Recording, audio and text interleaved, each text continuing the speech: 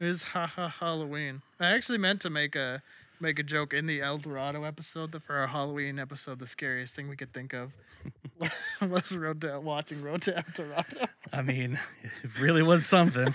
Probably the scariest thing I've seen in a while. Or the scariest notion, Dave. We should do El Dorado. Then lightning in the background.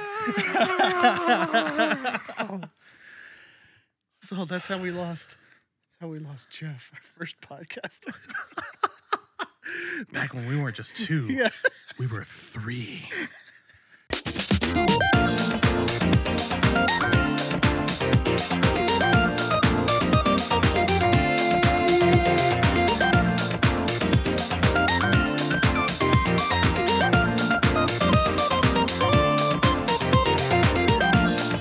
All right.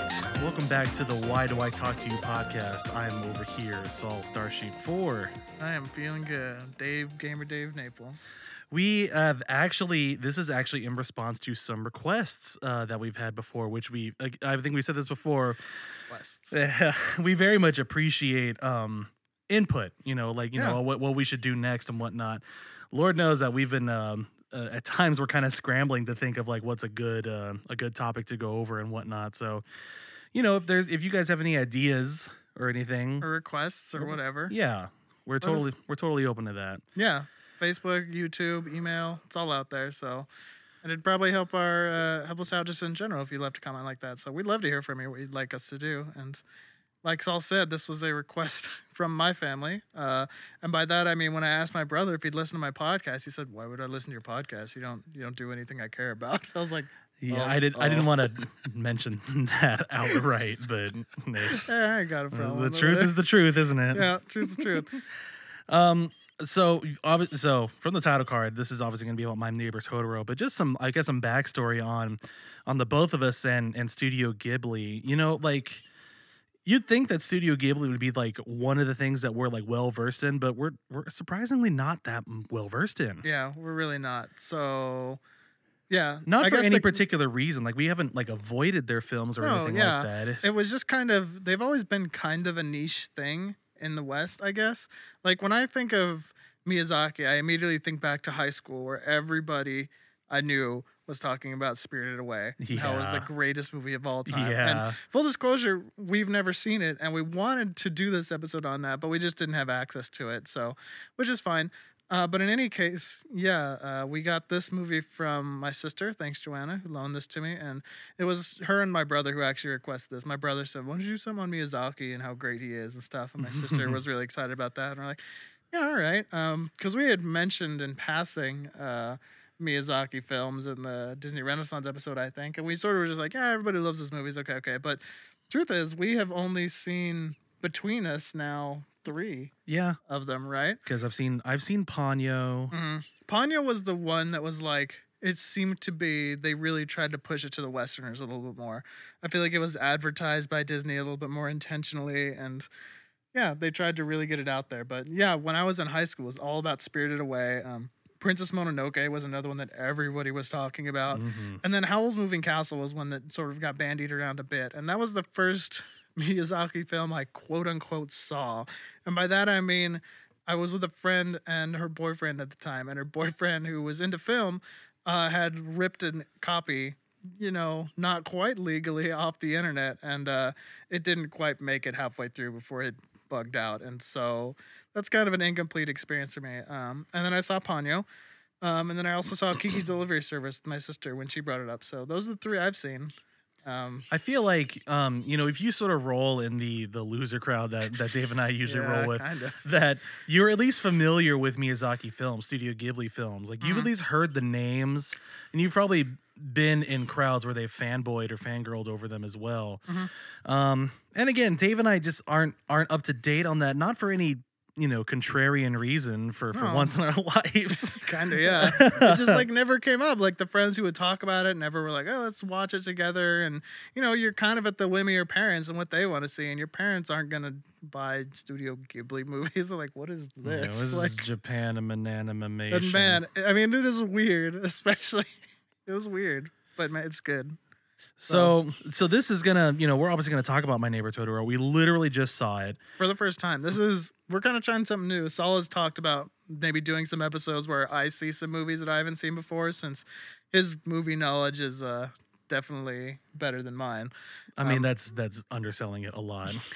Yeah. You haven't seen movies. That's what it is. Yeah, it's kind of true. So we'll do a Nightmare Before Christmas episode eventually, so you can look forward to that. Jeez. But on this one, I still can't believe that you haven't seen Nightmare. I still can't believe How that. did you see it? I grew up in a conservative... What do you mean, how did I see it? Everybody saw Nightmare. Who was going to show it to me? My conservative Christian family? It plays one look everywhere. at that animation, and it's like, no, we're not watching this. I never had it, like... Dave, I thought that animation was weird. You're a grown adult who has been out of the house for, like, at least 10 years But how now. long is it? Look, we'll talk about this later.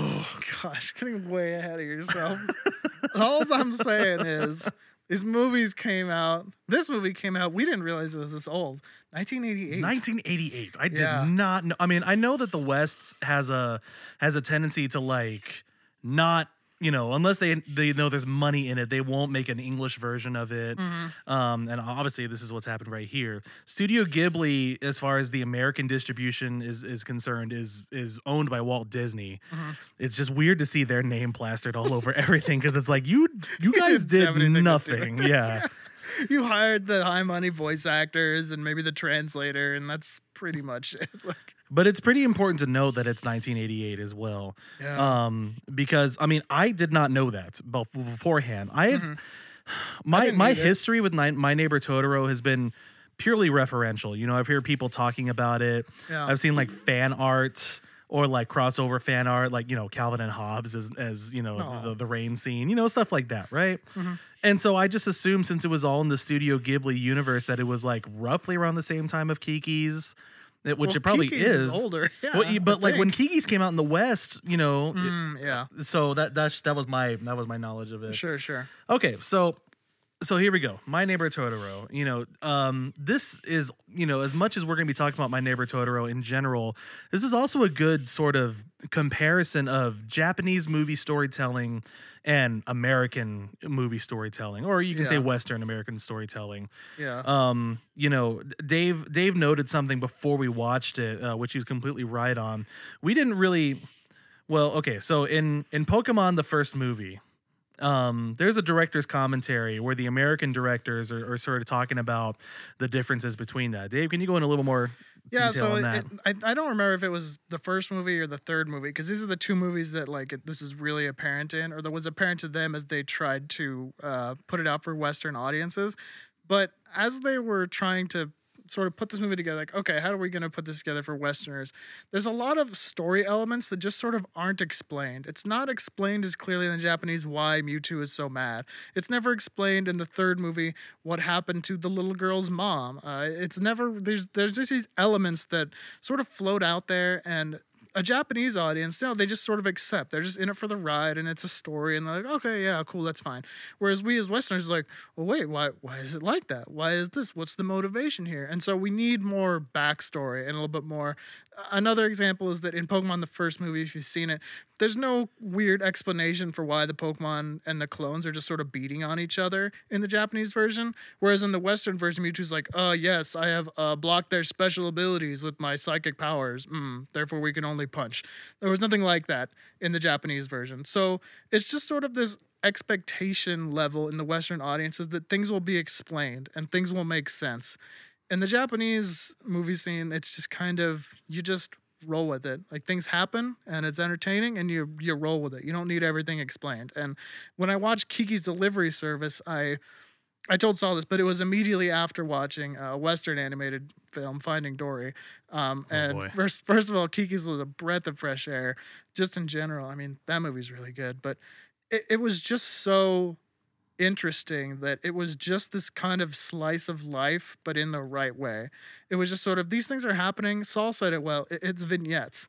It's just these little bits and pieces of what happens in their everyday life, and it's part of the overall story of their lives and their experiences. But it's not like there's one central conflict that gets resolved. There's no real Act 1, Act 2, Act 3, which is refreshing. Is just the best way I can think of, because it really just makes you feel like, Like you can just breathe out while you're watching this movie. It's very relaxing. And we get that storytelling from the get-go, you know, Yeah. from the way that Totoro starts out is that there's two girls on like the back of a truck and their father, and they're driving out into like the rural countryside.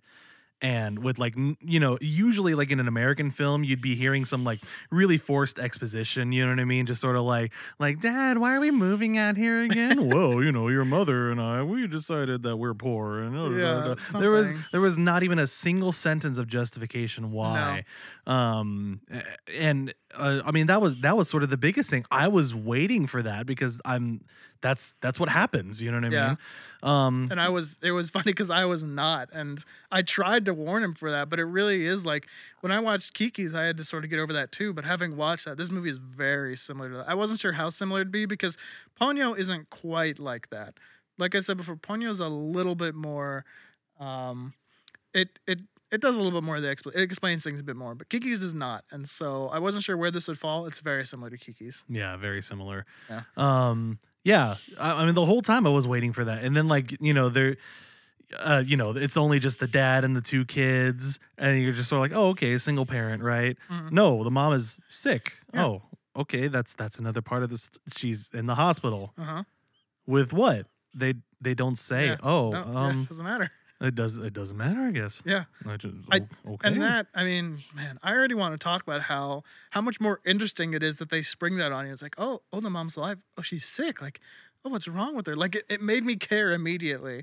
It's almost like it was telling it from the perspective of the girls because the dad probably wouldn't tell them what specifically she has, right? It's just like mom's sick and she's in the hospital and she doesn't feel good. So, oh man, like that's sad, especially as you like get sort of invested in these little girls and their lives and just how happy they are all the time. And yeah, it's really interesting. So anyway, I wasn't sure if you wanted to get right into how that was introduced to start talking about the story. So yeah, like the movie, because of the like sort of slice of life vignette nature of the movie. So what I knew of My Neighbor Totoro was, you know, what everybody essentially knows is a big furry Snorlax cat whose name is Totoro and he has an umbrella.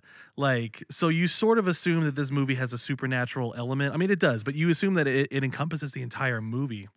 Yeah, it doesn't. even in the beginning with the soot, what do they call them? The soot gremlins? Fairies? Yeah, well, first they call them gremlins, and then the grandma's kind of like, no, they're fairies or something Like instead. And you're like, soot, okay, soot whatever. sprites or something Yeah, like that. soot sprites, something like that. So you immediately assume, or like, you know, that the supernatural element's going to take over the entire movie. Nope. For a while, I was like, for a while, I felt that the pacing was like slow.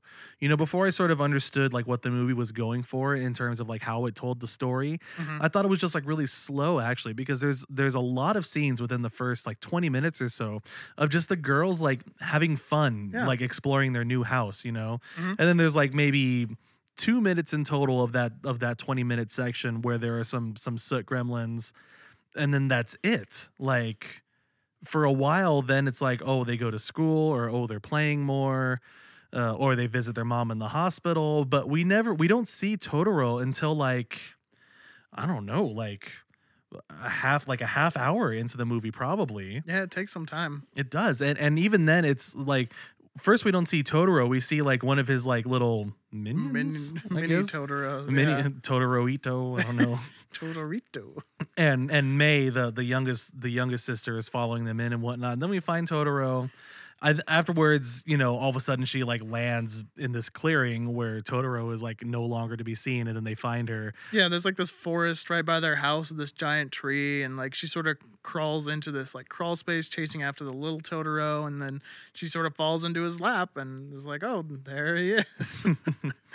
Yeah. And I was afraid it was going to be a Narnia type situation where like, you know, like Satsuki was going to be all like there is no Totoro, you just made it all up, and Maya's just sort of like, there is too. But that is not what happens at all. The dad in this whole thing, that is probably the only thing that's like not revealed because it's not traditional American storytelling that I wish was. Like, does the dad know about all these things going on? I think there's an implication that, and I like this because I know what you mean about like being concerned that it's another one of those like, oh, only the kids can see it and the dad's gonna get all mad at them and blah blah blah.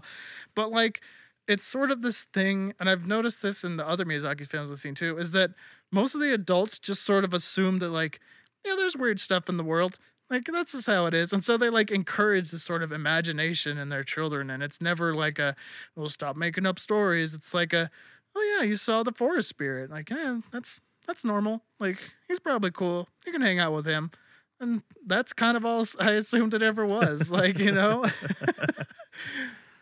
So where are we right now? So we've just seen Totoro for the first time, and there is that moment where it feels like that's what's gonna be, because she like falls asleep on him, and then she wakes up and he's gone, and dad and sister went and found her, and she's like, no, it's real, and then eventually after like sort of laughing at her like, yeah, I guess it probably was real. Yeah, exactly. Cool. Yeah, Satsuki doesn't take long at all to like write a note to her mom. As like May saw Totoro.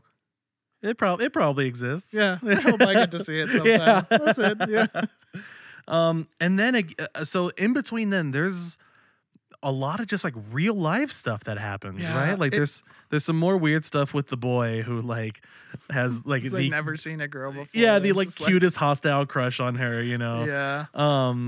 You know, they visit the mom. I think that happens. No, that happens before then. Yeah, that happened before that. Yeah. And then like, you know, May decides that she really doesn't like the the babysitter granny anymore. Granny. Yeah. She just runs off and goes to find Sasuke at school or whatever. At school. Yeah. And for some reason the teacher is totally cool with May being in the class with her. Yeah. It's all really sweet. Like, yeah. It just feels yeah, no, I don't have an issue with that at all. Yeah. And then the build-up of this is really interesting, because then it starts raining really heavily, and then Satsuki and May have to walk home like you know, they didn't bring an umbrella because they didn't prepare for that. Yeah, because it wasn't raining before. It was a clear day, whatever. And then Crush Boy like, you know, gives them the umbrella, well, like kind of throws it at them and just runs away. It's just so cute because it gives it so much personality. Like everything just has so much personality. And I was trying to express this to you before, but like the emotional parts of this movie, when it does get emotional, like you're really invested, and it's kind of confusing because you stop and you're like, I haven't had the type of interaction with these characters that I would normally have at all with any sort of Western film. But just the stuff they're doing just feels so real. It just feels impossible not to like them, not to fall in love with them. And it's just because there's so many little touches that they throw in, the animators and the storytellers, where, I mean, we can get to that a little bit. Yeah, we'll get to that later. Because it really shows up later in the film. So then afterwards, they are able to like, you know, get changed and get some better umbrellas and whatnot. And then they generally just wait for their dad. Oh, because you finally find out later that their dad is like an archaeology professor at like a university in Tokyo. He doesn't just work on crossword puzzles all day. Which is what it looks like a lot of the time. So they're waiting for the bus. They're waiting at the bus stop for him. They decide, they're like, oh, dad didn't bring an umbrella either because it was so bright. Like, let's go wait for him at the bus stop with an extra umbrella. A bus comes and he's not there. So they're like, oh, geez, it must be late or something. So, I mean, we'll just stay right over here. And they wait so long that May falls asleep. And then Satsuki, like, just looks on the bottom through her umbrella and was just like, there's a big clawed fuzzy thing right next to me. And they revealed, and she knows immediately that it's Totoro. Yeah, because it's exactly how May had described him. Yeah. And he's just there waiting for the bus.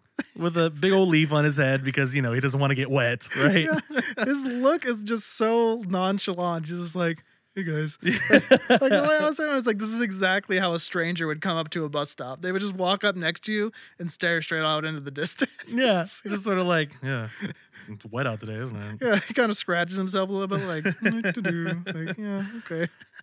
So Satsuki's all like, so clearly that leaf on his head is supposed to be like an umbrella and it's not working. No. So she's like, here, you can use this umbrella, like for now, right? Yeah. And so like he like learns how to use it like through watching them, and he for some reason finds extreme enjoyment with like a heavy raindrop falling on his umbrella. Yeah, he's like beneath some trees, so like every once in a while a big drip will fall on his umbrella and he just finds that delightful.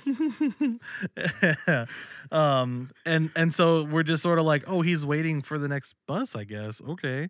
And then so in the distance we see headlights come up, but then we see headlights jumping around and frolicking, and then we see that it is Cat Bus. The reveal is so good, actually, because you see the lights, you're like, oh, it's the bus, and then it like kind of goes up. You're like, wait, did it just fly up? It's like, oh, that's a lot of legs on that cat. Like, oh, okay, here we are.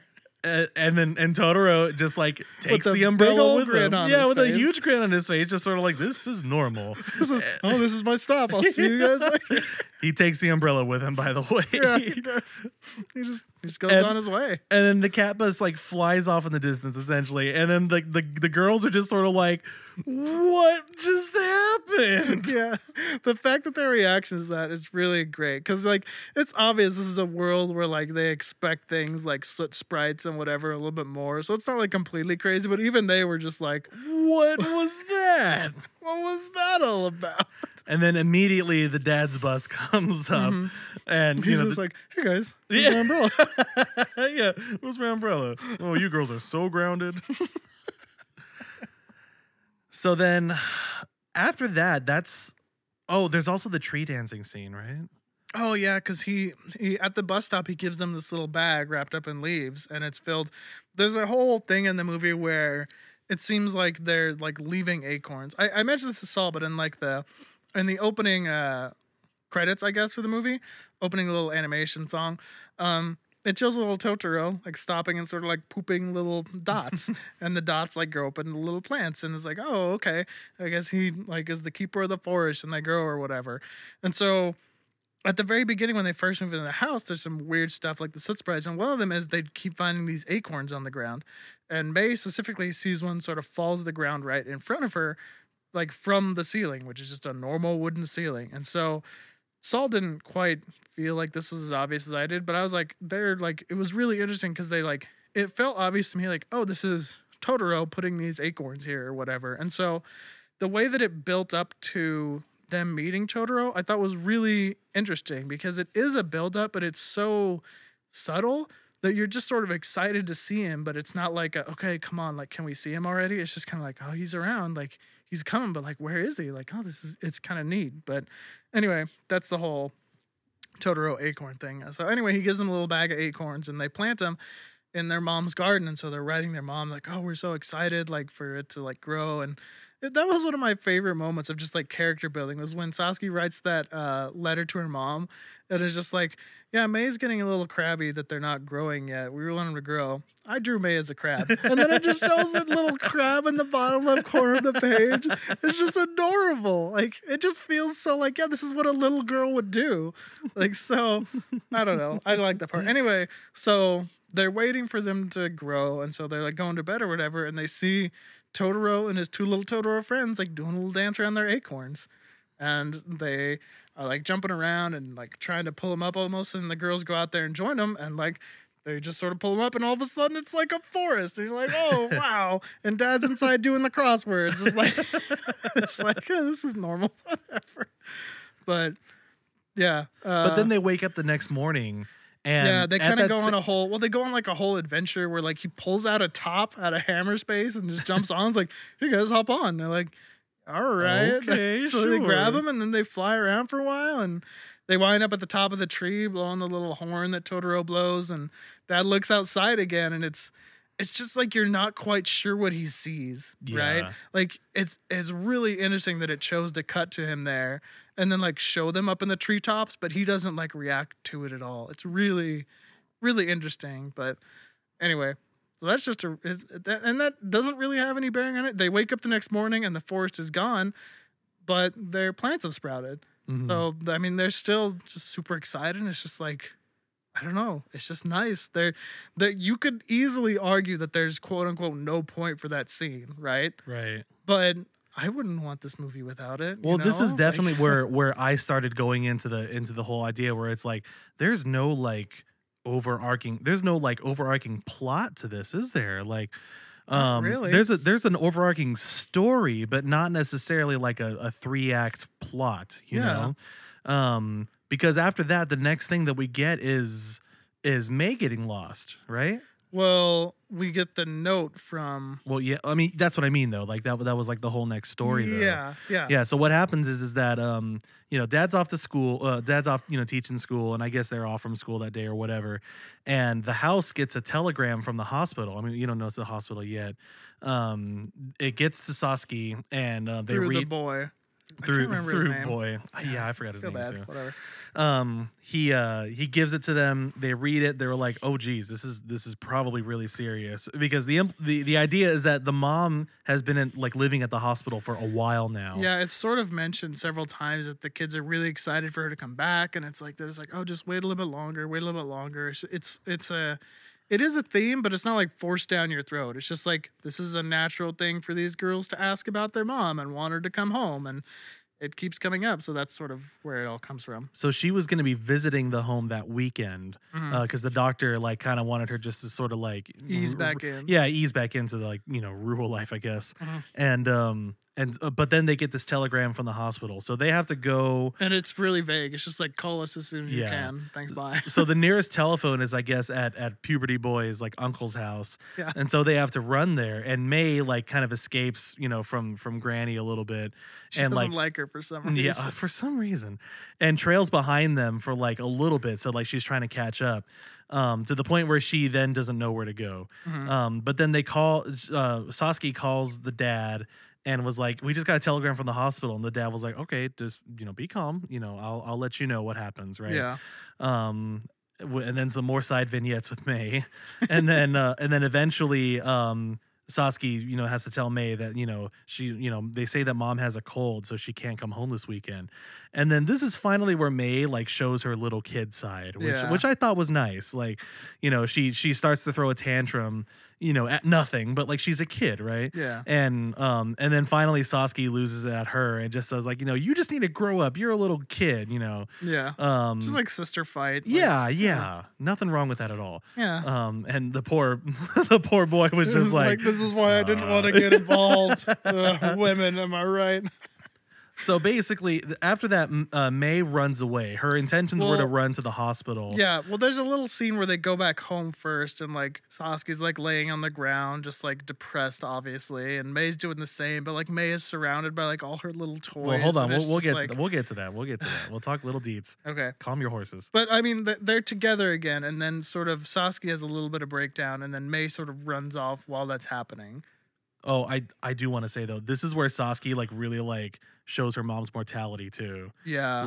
I don't want mom to die. Yeah. It's really interesting because they hadn't really put it in those terms at any point up until then. But you're sort of aware of it. It shows you, doesn't force it down your throat. But this is showing that, yes, she is aware that this is where it could be leading up to. And so when she does that, it still doesn't feel as forced as I thought it would, Right. I kind of thought that as soon as they acknowledged it, it would just be oh, there it is. Now we're too heavy, and they try to force them out there oh, they're dying. But it doesn't feel like that. It just feels like she's sort of trying to really come to terms with what this could mean. And she's scared. Anyway. So then May runs away with the intention that she's trying to go to the hospital. Yeah, because there was this little thing where they were at Granny's. Yeah, they harvested some fruit and veggies, and she really wanted to give her mom this nice corn, and so she wanted to do that. She's a little kid. So eventually then becomes a gigantic search party to try to find her. Mm-hmm. There's obviously Sasaki is running around everywhere, on foot. Yeah. Just trying to find her and calling her name out everywhere. There's a small scene where the boy catches up to her and was I need to tell you, they found a sandal floating in the lake. Yeah. Or it was in the rice paddy, right? Or in the rice paddy, whatever. Yeah. And then so then it gets hyped up even more. And there's barely any music happening at this time also, if I recall. All the tension is just in her, you know? And so she runs all the way back, and they go to the rice paddy or whatever, and you see a huge search party trying to find her. Everybody's freaking out. Grandma is freaking out, and Granny's praying with the sandal, right? Yeah. And so she shows Sasaki the sandal, and then there's this very subtle look of relief on Sasaki's face, and just it's not her sandal. Yeah, and everyone's oh gosh.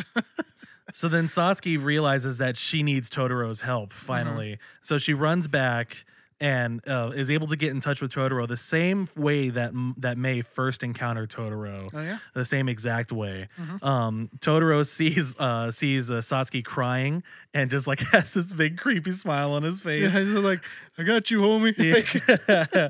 And then summons the cat bus. Yeah. And essentially Cat Bus knows exactly where she is. right? Yeah, it Yeah. takes her right to them, and then they're all like, "Oh, Totoro like, just puts her on. It's like, okay, I'll see you later. I'll see you." He doesn't go. I really expect him to go with her, but he's just like, no, that's all right. Yeah, you got this. Cat Buzz has it. Cat Buzz got you. And then even then, there, Satsuki was all like, "Were you trying to go to the hospital?" May was like, "Yeah," but then Cat Buzz is like, "Oh, I know where that is," He's like, I got you guys. I got nowhere to be. and takes them over there, and where they see the mom and the dad talking to each other, and the mom is totally like, "I don't know why they said I couldn't go home this weekend. I feel fine, Yeah. And like the mom could swear that she saw them watching them in the distance, even to the point where May actually like leaves the corn that she was going to give her mom right then. Yeah, and it like has inscribed to it like to mom or Yeah. something like that, which is really cute. And then the movie ends. That's it. That's it. That's the movie. It's great. That's My Neighbor Totoro. That's My Neighbor Totoro. And we Man. watched the whole credit sequence, and Dave and I just feel good. just feel good, man. I don't know. Like, So I want to talk about the thing that I love most about this movie is the fine details and all the animation. This is 1988, right? Yeah. I mean, Little Mermaid hasn't come out yet. nope. Or like had just come out or is like still in development, what have you. Yeah. There is a lot of fine details here that like live action directors, like the best live action directors put in. Yeah. The ones I can think of off the top of my head is the scene where Satsuki and May are under a small little like shelter, and then Puberty Boy walks by with his umbrella. His umbrella is Oh, yeah. slightly tattered. It's Yeah. broken in a way that I know every single one of us has had an umbrella like this, where it just sort of like lifts off from one of the arms. Yeah. It's got some holes in it as well, implying because they're all in like a rural country, they're not rich. Yeah. And he gives it to them and doesn't come home with it, and he gets scolded from his mom because of it, implying that this is like the only umbrella that they have, and they just can't afford to squander stuff like this too. Yeah. It's just a small detail that like didn't need to be explained, and you're just sort of like I get it, like Yeah. I get what they're trying to say. It's wonderful. Yeah. The other one is what Dave was trying to say, and I told him to shut up. Was on, man. after they realized that that the mom isn't going to come home that weekend. There's just a small scene where you see Satsuki just curled up on the ground, like she's depressed. She's done, right? They Satsuki and May just fought. She's just in her room on the floor, nothing. But then they cut to May. She did the same thing, except there's some toys scattered around everywhere there, like Yeah. building blocks and stuff, implying that she was trying to play to kind of like, get over it a little bit. And then she got mad and like tossed her toys around and then Yeah. fell into the fetal position just like Satsuki did. Yeah. That really got to me. I don't know. It's just That was really good. it's a small detail that goes a long way. Yeah. It's just like what Nostalgia Critic says a lot, like when he like is making fun of like Stephen King movies and like Shyamalan. Shamalama Ding Dong Shamwow. movies, is that like there is hardly any spoken exposition. Any and all exposition that is there, or just like like explaining anything, is not done through words. It's done by showing. Yeah. In other words, show, don't tell. Yeah. And like right as you said that was another one of my favorite parts, where as Sasuke's like running around trying to find May, she just like looks down at her feet and they're just like super dirty and just like messed up. Like you could tell it's like painful. So she just like reaches down and takes off her sandals and just keeps going. And it's just like, man, it just like communicated exactly what it wanted. It was in one of those scenes where I don't know, like a Western audience or like a Western mindset would think to do that little thing that like quote unquote seems pointless, but it is just so important. I don't know. There's also, I mean, the famous bus stop scene, like the whole time that we can just tell that Totoro likes the umbrella, raindrops, yeah. right? No words are spoken. Yeah. You might assume that if this was like an American animation, like Satsuki would be talking the whole time, like, "Oh, you like this umbrella? Yeah. Like, oh, do you like the noise that makes? Oh, do you think that's fun? Oh, do you like that?" Just like she wouldn't be shutting up. This, Yeah, right? yeah, I know what you But mean. they don't speak a single word the whole time. And Yeah. May is asleep at this time also, so she's not saying anything either. Yeah. Like, yeah, all that is shown and it's not told. That's good storytelling when you can do that. They're not afraid of having silence. In No, the movie. and There's there's moments quite a where, bit, too. Yeah, there's moments where like the music isn't playing either, and we'll talk about the music a little bit later. But like, there's a lot of points where the music isn't really playing much, and the characters aren't really saying much. So you're just watching this animation. So it's a good thing the animation is gorgeous. Yeah. So that too. But yeah. Yeah, I'm trying to think of some more moments of just like small fine details. Oh, where the boy is like trying to ride the bike. Oh yeah. Yeah. Like they didn't need to do. Okay, so like we said earlier, the boy runs up to Saskia, like catches up to her when she's trying to find May, and has to tell her about the sandal found, right? Yeah. But he's riding on a bike that's too big for him, and he's like riding like side saddle kind of because like he can't reach the pedals if he sits on the seat, right? Yeah. Because he's just a little boy. Again, just implying that he like took his parents' bike because he knew that he had to run out to Saskia as an emergency. Like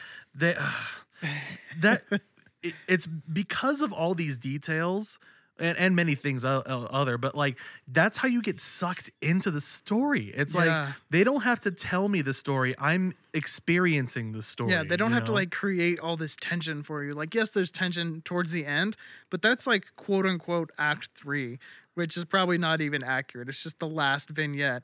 And through most of the other ones, there's not like any tension that's keeping you in there. You just really want to see what happens with these girls. And they've built enough of a story around them where, you know, they're either going to make some like really crazy magical discovery with whatever the heck Totoro has up next, or you're like, what is going to happen to mom? Like, are they going to come back to that? Like, I don't know. So it just builds that up really well. And it's interesting how it mixes it too. You were talking about like how they feel almost entirely separate too.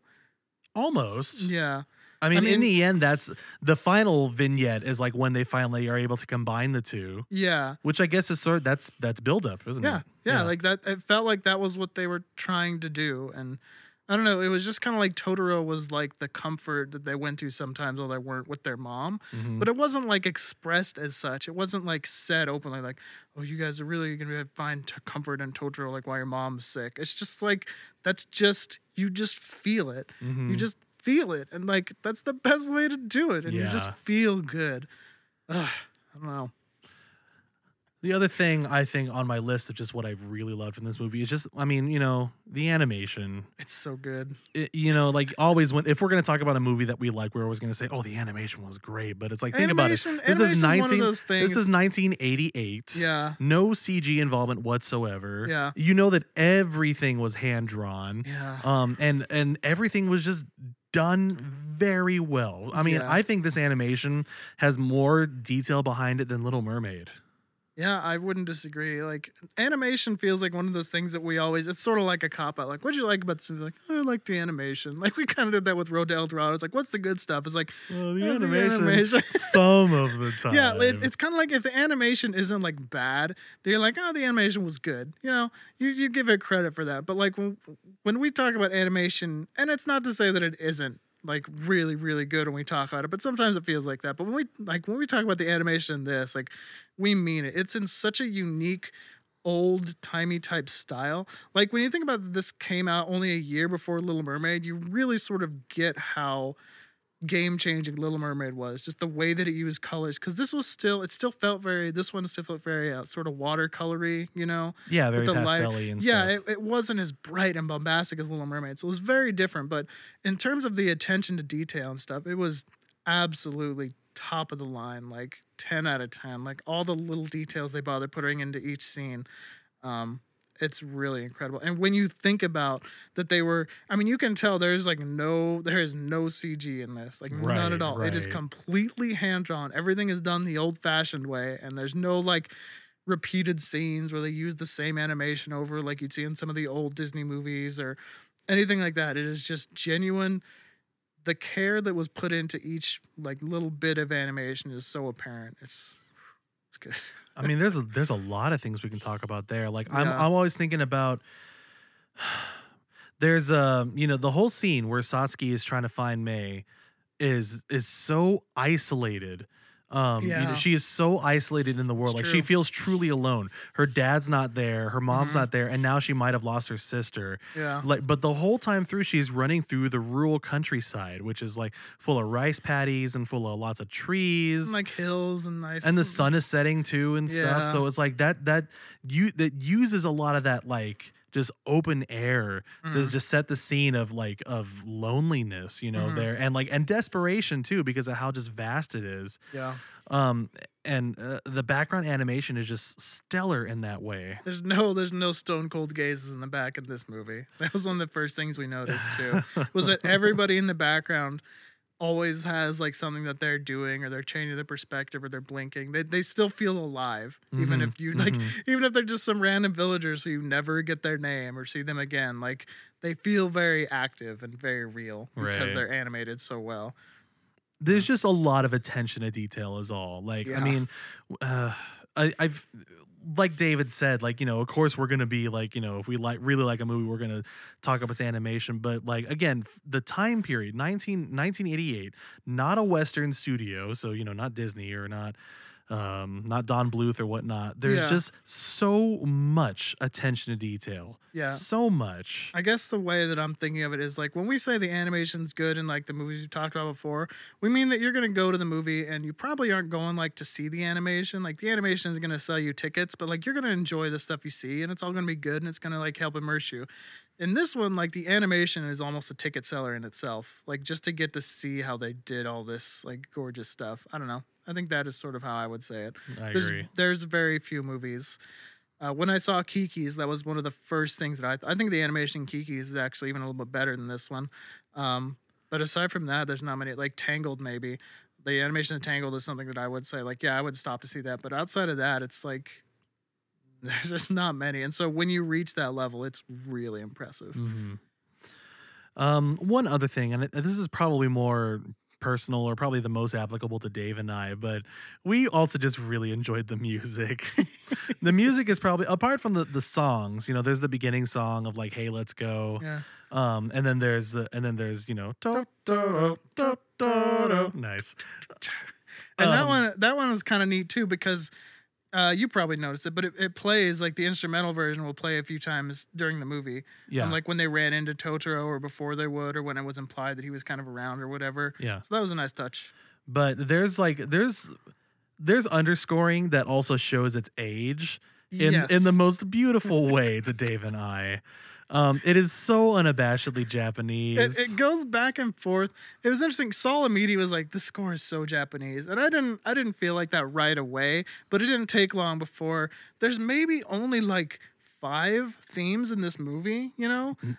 If that. Yeah, if that. They just sort of come back to the same thing, and it goes back and forth between like sort of a full orchestra and like weird PS1 quality like MIDI sounds, which is like, oh, we're in the 80s, but like, so that makes sense, but it doesn't feel like the 80s. It feels like late 90s video games. It really does. Weirdest thing. Like, oh man, it brought me right back. I don't know what it is with it. Like, I can't really articulate what it is, but like, the most exposure I got as a gamer in the PS1 era was through getting demo discs from official PlayStation magazine. I might have mentioned that once before on the show. Yeah, once or twice. And so a lot of those games obviously come from Japan, and some of those games, like, their music really just showed their age.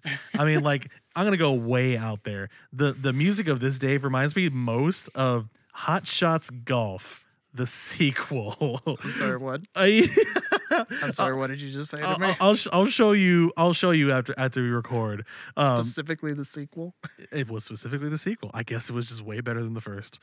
The music just really reminds me of that. But again, it takes me back to being a kid playing, old game consoles with like this really just like, what's the word?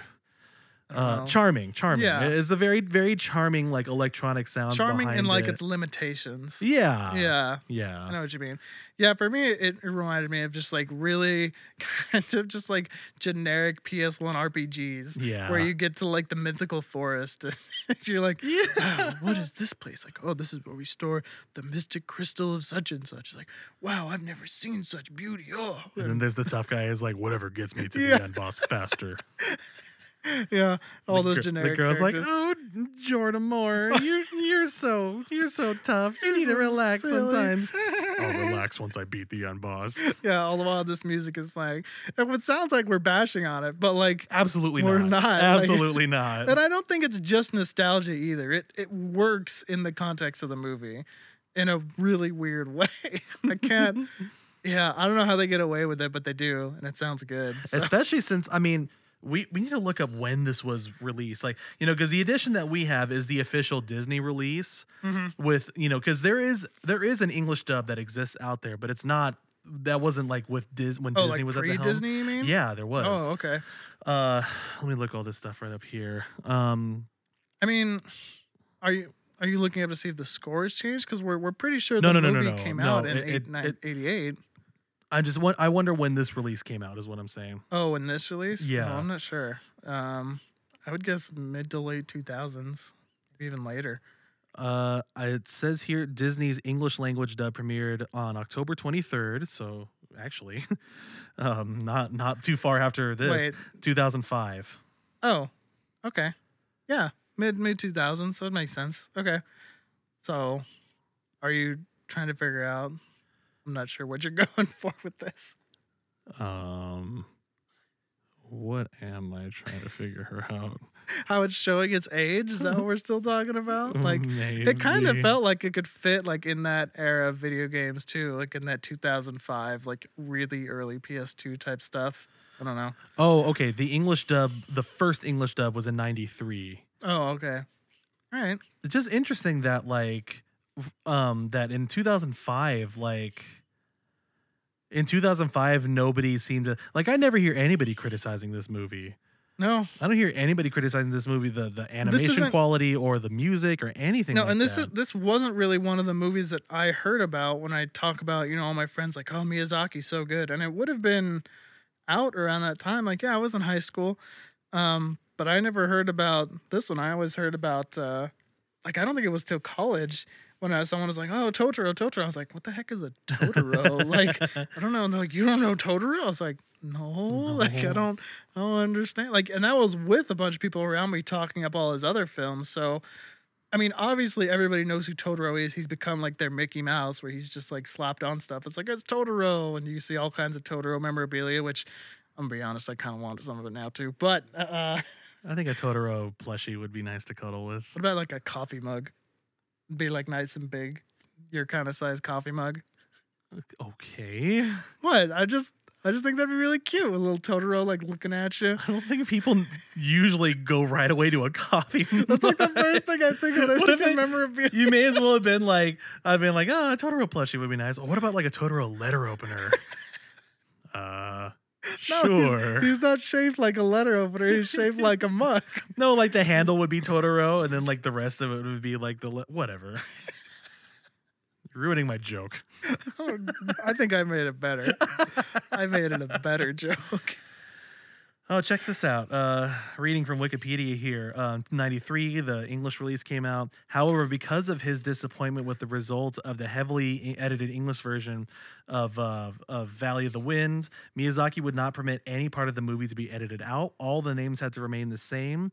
The translation had to be as close to the original Japanese as possible. No part of the movie could be changed for any reason, cultural or linguistic, despite creating problems with some English viewers, particularly in explaining the origin of the name Totoro. Did they actually try to explain that in the original? Because they do not explain his name at all. No, he just sort of Totoro. Yeah, Totoro. It's more and they're just Totoro. Sure, yeah, sure. And your Totoro is so much better than mine. I'm embarrassed that I even tried. That's exactly what he sounded like. But boy, I'm really curious to see what that sounds like on the. That's really interesting because the only weird cultural thing I can think of in this movie is that they get a day off. They mention at one point oh, we're off school because it's a rice planting day, and they're eating mochi at one point. And oh, this is great cake. Oh, there's also the bath scene. I know that's kind of infamous. Is it really? It's so tame. I've heard it in Infamy a couple of times. Really? Something so weird. Something that's more awkward than the Totoro scene or something like that, you know. When you said that, I was I thought you were joking. But no. I've heard it before. Yeah. That's weird. It didn't. And that right there. It's if you Japanese, think about it, that's what I mean, though. I've seen anime though, and I'm just oh, whatever. Well, that's what I mean, though. That's completely cultural. You cannot do that in American movies now. Yeah. At all, you cannot do that. But it's totally it's totally ingrained in Japanese culture, and like in Japanese culture, that's just what you do. Yeah. You know, so like it's a rural bathhouse. Like, yeah, this is how like yeah. But I mean, you could argue. I mean, was that scene? That scene was really kind of random. But that's the whole movie. Like the whole movie, it was just a vignette of them taking a bath, and it was like spook. It was like really windy, and they were like, "Oh, the house is gonna fall." Because when they move in, and it's kind of like, "Wow, look at this! It's rotting." It was like, don't touch that, kids. Oh gee, oh no. And then Puberty Boy is like, "Your house is haunted." Just with no context. Yeah. Just like your mom is fat. Like that's basically just what the joke was. Your house is haunted. Like that's it. But yeah, the bathhouse scene was just like there's wind and then there's like a little bit of silence and the dad just goes, he pulls a Titus. He does. He totally does. He's just laughing away the bad things. He totally just pulls a Titus. I guess that's totally Japanese. I guess that's I guess that's one of the things they do. I guess so. Yeah. So this is our maiden voyage on My Neighbor Totoro. This is a movie I've been wanting to watch for a long time, honestly. Yeah. I have way too many friends that hopefully are listening to this right now that like love this movie and have loved this movie for a long time now. Mm-hmm. So hopefully we've done it justice. And I mean, I feel like I want to own this movie too. Like I'd like to have easier access to this movie. I would too. This and Kiki's are both. It's going to be interesting. I think we both are kind of like, man, I really want to watch more Miyazaki now. And I think it's going to be interesting when we get to movies like Spirited Away or Princess Mononoke, because they're a bit more intense in the stuff they're trying to do, I think. So I feel like the Kikis and Totoro are just sort of this one sort of genre he likes to do where it's just so relaxing. Like you just watch it and you feel good. And it's like there's no pressure on you to like keep up with the story because you're going to miss something or, I got to like really be invested. It's just like you can just kick back and watch this movie. Like it's hard to think of a movie that I would, if I wanted to relax, that I would want to watch more than like Kiki's or Totoro. You know what I mean? Well, it's interesting because because there's like no spoken exposition or anything like that, you'd think that you'd have to work harder to catch up. Yeah. You really don't, because it all is very visceral. It's like we were that age once. Mm-hmm. Or like, you know, we know what that's like, or like we can totally read their emotions on their face. They just feel so like people. They didn't have to tell me these things, you know? It doesn't feel like there's a story that you need to keep up with. It just feels like you need to love them as people. And it just makes it so easy to just like to really be invested in these characters without being invested to the point where you're like working at it and it's emotionally draining, you know? It's just nice. They're just really nice. Like you're really worried about them when like she's running around trying to find her sister and like what is gonna happen? Like you feel their emotion. And like when Granny's trying to comfort them, like it's just a granny trying to comfort like this little girl who's scared that her mom is gonna die. And like how, if you care about the character at all, like that's just gonna get to you because of what it is, like intrinsically. And so, and like the relief they have when they're just like with Cat Bus, and I don't know what it is about Totoro or Cat Bus either, like their smile just seems like it should be the most goofy, off-putting, ridiculous thing. It's very Cheshire Cat. Yeah, and yet it somehow communicates to you that they like actually really care somehow. You know, it feels like they care about these girls. And like when Cat Bus sees that like they're happy and the mom is happy, it's just like, yeah, Cat Bus is like, I'm happy that I helped you guys out. Like, I don't know. Like, that's what I get. Maybe I'm reading a little bit too much into it. No. I know what like, you mean. Like, there's the part where Sasuke finds Totoro and she ends up breaking down, like, even though he's trying to sleep, right? Yeah. But then, like, when she starts breaking down, his eyes, like, widen a lot, just kind of like, oh, geez. Yeah. Oh, no. And then, like, he blushes because, like, that's anime, like, happy. You know what I mean? And just sort of like, oh, don't worry. I'll help you. We'll find her right away, you know? Like, that's just it. He's just like king in the forest. He's like, I got you, man. Like, this is my house. I know how to handle this. Like, I don't know. So, Dave, let me ask you, English major. Okay. Is there an antagonist in this movie? No. I mean, how does that work? It's so weird, right? Because we're so trained to look for that. It's almost become accepted that like a story has to have these elements. It's like, I would say like, oh, the quote unquote antagonist is kind of like mom's sickness, but even that isn't really solved. And then like by the end, you get the end credits where it shows that she comes home and it's really feel good, but it's not like, it's not, it's just a really nice slice of life. I don't know. You just feel the life that they're living.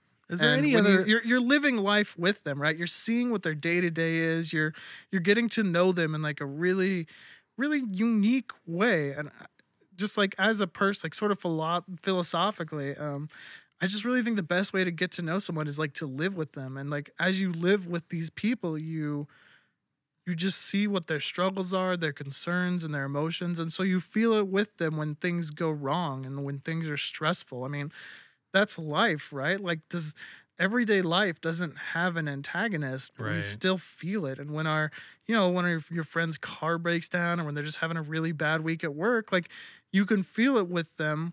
Like distance makes that more difficult, but especially if you've been around them a lot recently, or they're sharing it to you person to person, like you feel that.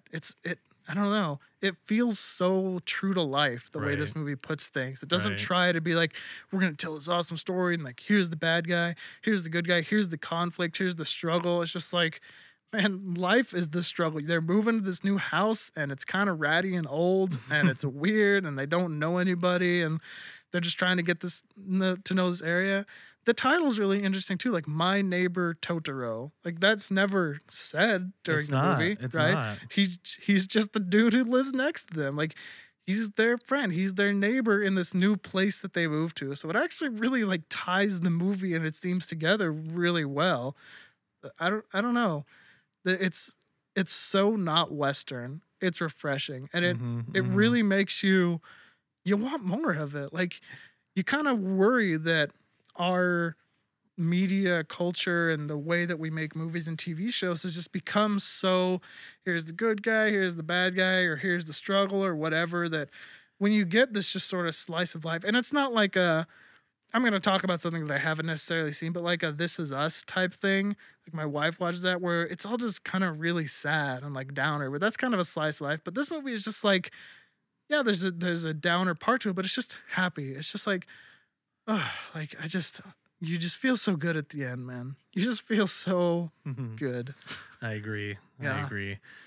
So, in conclusion, go watch this movie. I'm going to want to buy this movie so I can watch this with my wife. Like, yeah, I really enjoyed it. It's one of the best movies I've seen in a while, I'm going to say. And very refreshing after watching Road to El Dorado. We didn't watch it immediately after, but man, does that still sting. I feel like this movie is just refreshing after anything, just because of what I was talking about, because of the completely different way they tell the story. And just how, I mean, all the scenery is relaxing too. There's a lot of wind sounds and imagery. And like, oh, you were commenting on like the cicadas. Oh, yeah. That's a beautiful thing. Yeah. That's a beautiful thing. So I'll spend some time living in the South. So that sound means basically nothing to me, but it's just noisy. Yeah, basically, yeah. It's like not falling upon deaf ears, but yeah. I mean, I'm like, oh, that's some nice ambient sound effects, and you're like, the cicadas on a summer evening. Like, truly, there's no more relaxing sound. So, I mean, that's it, isn't it? I mean, yeah. This is gonna be. I don't know if we're gonna set out to do every single Studio Ghibli film, but I think this is obviously like a good trigger to like get us to want to do some more. Definitely. Hopefully, the next one we can do will be Spirited Away. I feel like when people refer to Ghibli, usually like the first thing. Yeah, Spirited Away is usually the first one that is mentioned. Yeah. I wanted to do Totoro personally. Well, for one thing, we couldn't do Spirited Away, and for another, because like that's still been like an anomaly to me. You know, up and that's until like the mascot. Yeah, it is. The whole thing. Well, so yeah. Oh, I mean, so is that about it, Dave? yeah. All right. Good, man. Well, Quick all and right. easy, just watch like the movie. Just watch it. Easy like Sunday morning. We're gonna be listening to the soundtrack for a bit here, or at least I will be, and then Dave will get sick of it.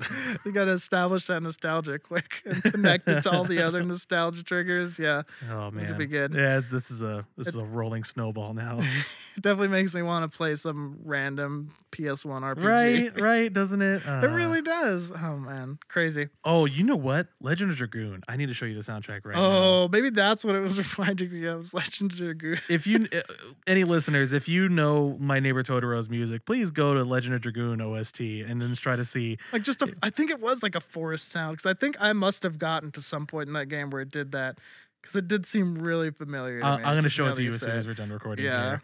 All right. So thank you very much for joining us on this podcast.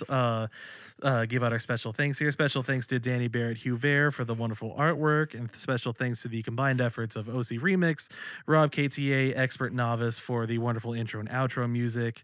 We are in a lot of places now as far as the podcast goes. Yeah, we officially got accepted on both TuneIn and Stitcher. Yeah. So we're on Stitcher, we're on iTunes, we're on lots of podcast aggregators like Podcast Addict on the Google Play Store. TuneIn is on both Apple and Android, same as Stitcher. Obviously the iTunes Store, podcast.com. We're on YouTube. We're in a lot of places. We got our Facebook page set up. We have our personal Twitter. I'm debating whether I want to set up a Twitter for this podcast specifically. Not like we have any fans to visit it, but I feel like it's something we'll see if we start getting 15 fans instead of 10. Yeah. On that note, please, if you know anybody who loves this movie, My Neighbor Totoro, and might be interested in listening to this podcast, please share it. Yeah. Hopefully our thoughts are somewhat interesting, and we'll at least get you to spark like, yeah, I love that about that movie. Yeah. And even seeing like one more like or comment on our like YouTube or Facebook than the week before actually makes me maybe a little bit happier than it should. Yeah. No, I know what you mean. It just warms your heart. It's a high point in my week. Yeah. That'd be cool. Anyway. Thank you so much. Thanks so much. Hope you enjoyed. We'll be seeing you on the next one. Yeah, take care.